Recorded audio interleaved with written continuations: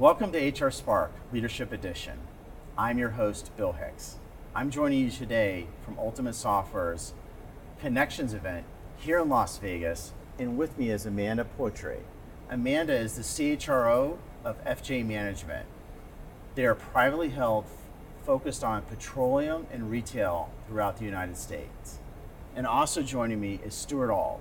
Stuart heads up both HR and IT for Wajax Limited, based in Toronto, and they are an industrial component company. Thank you both for joining us today.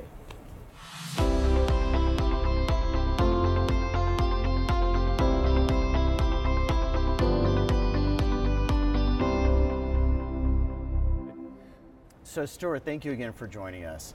I'd be curious to hear, how did you get your start into leadership?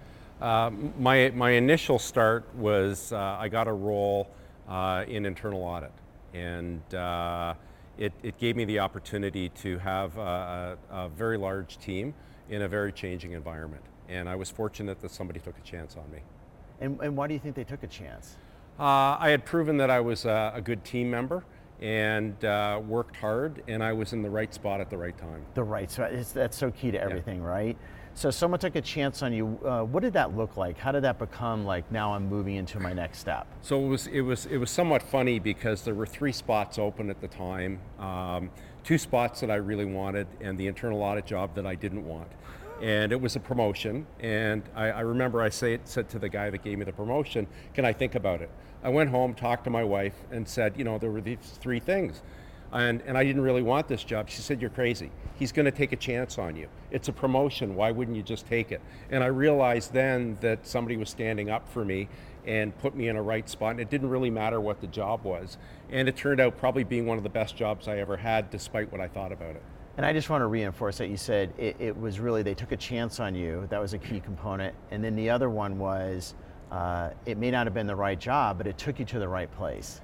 And the other thing was, it became what I made of it. So I took the whole internal audit stigma away and turned it into a consulting side of the business, which really opened it up. And then I got other opportunities to present to the board of directors, to be in key meetings, which gave me a real shot to go further ahead very quickly. So you essentially, you built your brand into the business of your internal auditing, and you turn it into something people hadn't expected, it sounds like. Exactly, and I remember one of the EVPs at the time took me aside and said, don't make me look bad. And because that's really what internal audit can do, it can make you look bad. And I took that as a sign to say, okay, I'm not going to make you look bad, but I'm going to share with you what the issues are well in advance so you actually have answers to it. And with that, I developed a key relationship with somebody, which then allowed me to do other things. So I ended up actually doing internal audit, but I actually helped turn a business around in my spare time and helped actually close a business, which gave me other opportunities after that. So he says, don't make me look bad. Did you, when that happened, did you feel threatened or encouraged? I felt, and he was South African, so he had this really thick drawl to him, and he sort of said, you know, don't make me look bad, and I'm kind of going, uh-oh, what have I got myself into?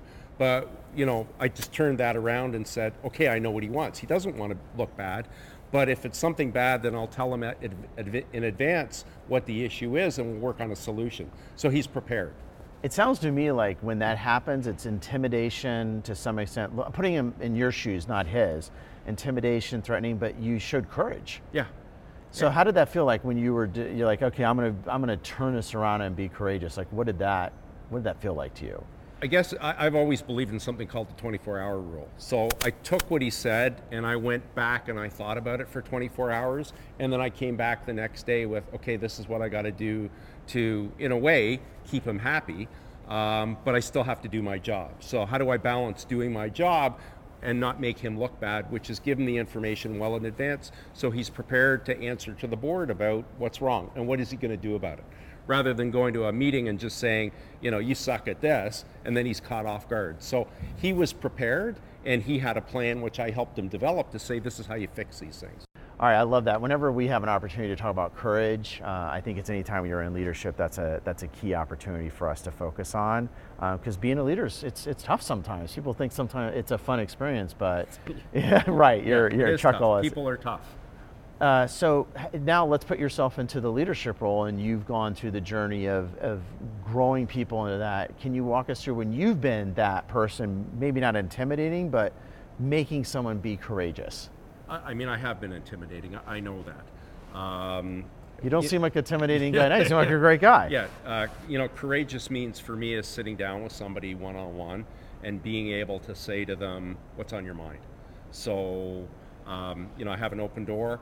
I allow people to come in and talk to me, and I ask them to give me the facts, and then let's figure out a solution. So, in the end, the facts always allow you to get the right approach and hopefully the right decision. But you say that you might have been intimidating, but what you really said, I heard, was, hey, I'm having the tough conversation. How do you have a tough conversation with someone where they don't feel so threatened that they want to come right back? Because you talked about the 24-hour rule. You want them to come back there. How do you create that environment to make that happen? I think your first thing is you got to read their body language. So their body language is going to tell you whether they're threatened, whether they're not comfortable or not. And sometimes you just have to take the opportunity to say, okay, let's talk about it tomorrow. So give them the chance to go think about something, or give them something to think about. Why don't you think about these one or two things and come back to me? This one sounds good, but these two, maybe we need a little bit more work on. So you said earlier that you started off in an internal audit, and now you're in HR and in IT. How did you make that bridge? That's a pretty big jump. Yeah. So I'm a CPA. So I'm a finance guy. To add that to the mix. I've worked with the same person as my boss for the last on and off 18 years in 3 different companies. And I've I guess I call myself a jack of all trades. So give us one tip of, you're bridging out of this world of auditing and accounting in different areas, and now you're going into HR.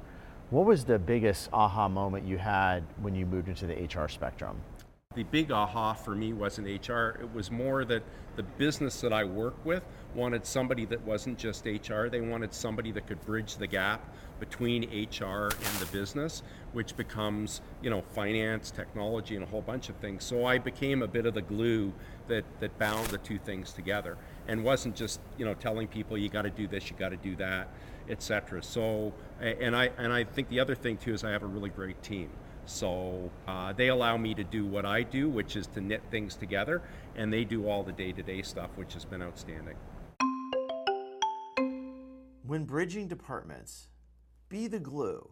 Bring your departments together.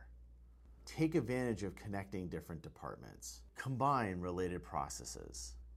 Let your teams do their jobs. Empower them. So one would say having all those different backgrounds could be a positive going to those experiences, but one might say, what does Stuart know about running HR?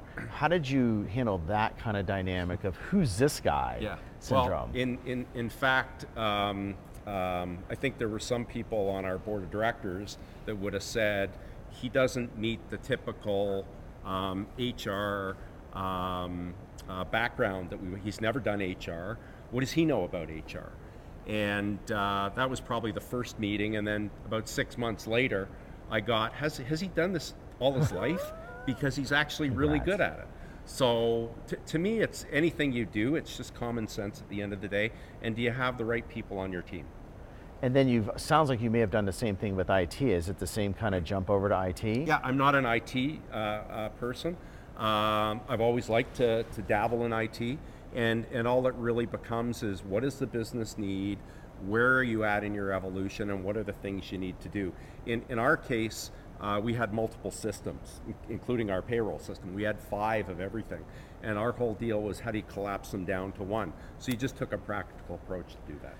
So as we all grow in our careers, one of the biggest challenges, how do we find the next one of us or the next future leader? What do you look for? Give me just one thing you're looking for that future leader. Somebody that's collaborative and can work cross-functionally. Because that sounds a lot like your background, right? That's who I am. Okay, perfect. Yeah. So Amanda, you're the Chief Human Resources Officer at FJ Management. Tell us a little bit more about what that job really means to people. Okay.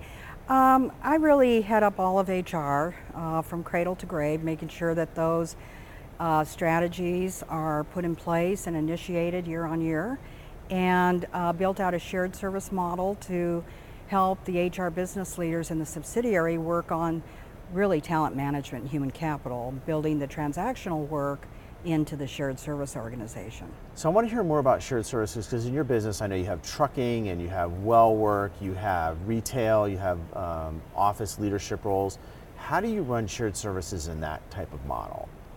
Well, with we have a matrix organization when it comes to human resources, and we make sure that the businesses have the right HR processes and systems that support that unique talent. So by industry, that workforce may look a little different, may require a little bit different interface with the leaders. So, we allow some localization with policies and procedures. That's good. As needed for, specific industry base, while we centralize really compliance issues and those things that are more standard to any operation. And what was the one big resistance? There may have been many big resistance, but what was the biggest resistance you had to moving to the shared services model? Surprisingly, we had very little resistance, and I think it was about the process. So, we really engaged the leaders in terms of, what they were looking for with their own HR people and how we could take the transactional work away so that they could really be focused on the value-added portion of making those businesses thrive. And then when brought the HR community together, we launched a People Team Conference. That People Team Conference now happens every single year. And the HR peeps, as we call them, it's not unusual for me to get an email saying, when's the next People Team Conference? So, bringing them, having them involved from the process, from the design to the execution, was really the key. And I think an accolade I want to share to our audience is I've spent time with you and in your leadership team. I think it's also the tone from the top. It feels like you run the organization's got a great culture around that, and I would also probably comment that I would think that probably helps makes a big difference for folks that are trying to move to a shared services model. You had a unified direction. Yeah. Is that a fair statement? You are spot on. I think the direction from the top to this day, that message and that sponsorship for that model is completely, accepted by the workforce, and they have so much respect for, the leadership of the company that I think that was absolutely key. Well, we heard Stuart's big break into the business. What was your break? How did you go from providing individual work out there to becoming a leader? Well, I had the good fortune of starting my career in a $2.5 billion startup. So, and I was 20-something, fearless, but I was able to learn from some of the best business leaders. But on top of that, because of the size of the startup, I also had some of the best experts in the field of HR across the globe to learn from. So I literally started when there was dirt on the ground, and we had to build everything from recruiting to retention, and with a highly technical, highly specialized capability, and in some cases we had to recruit globally. So, setting up a recruiting system, a relocation system, your compensation, total rewards to attract that kind of base, and then to make sure that we retain that talent over time. They're so specialized that obviously retention, absolutely paramount, right? So I just was in a right place at the right time, took advantage of the learning, and then ended up taking on more responsibility globally, and used a lot of what I had learned in that startup to understand how to operate in a global environment. Well, and I just kind of want to paraphrase what I heard you say is that you lived that journey, but what I heard in that journey is you were in a growth business. There was a lot of change. Sounds like you did a great job of making change happen, and you got recognized. Is that a fair? That's absolutely right, and I love change, and I think so much progress can be made with change. So yeah, you take it, you run with it, and you deliver. You deliver, and I think that's a key. And then what was that first role that you jumped into as a leader? It was a human resource manager position, a strong generalist background. So we didn't have operational excellence in that day. That came later. So just really built out my generalist skills, you know, with those startups, learning every facet of HR and including, you know, the legal side, the labor and employee relations side, and then ultimately the global side. So a little different, we heard Stuart talk about, hey, he was a wide range of experiences helped him be that leadership role. You came from, I'm strong in HR, and I moved my way up. So really helping us identify there's two different ways to make that migration occur. So now you're a leader. What do you look for in future leaders? You know, I think, I'm not sure it's any different than yesteryear, right? Someone that can collaborate. I think, you know, the best leaders build a strong team under them. I really think the CEO and the chairman of the board's role is to be out on the horizon 5+ years past, you know, and letting the executive team really run a 3 to 5 year plan. So building a really strong team, having trust and confidence in that team so that you really can look at the landscape out there and change the industry if that's what needs to happen. So what's really helped you, it sounds like, is having that 3 to 5 year executive vision laid out, and then it allows you to correlate that down into the business. Absolutely. Keys to successful leadership: build strong teams, trust your teams to execute on the vision, keep an eye on the horizon, and always ensure the vision is aligned. So if you could share something with our audience around the one thing you want out of a great future leader, what would that be? Be credible. Credible, okay. Be authentic. Authentic. Be inspiring. Inspiring. And have courage. Courage. No, those are all great things. So anything you can do around courage, being credible, being real. Being real. So we all look to be inspired. So can you share with us somebody who's inspired you? Who's a hero to you? Well, I've had so many in my career, but there's one moment that really stands out. And even thinking about it now, it just sends sunshine through my body. There was an operational leader I worked for in Atlanta, Georgia. And he took so much personal responsibility into giving his direct reports their performance reviews. He left me with this personal note of quotations from my coworkers on things that they enjoyed about me or that they thought were very positive. And I left that meeting walking on air.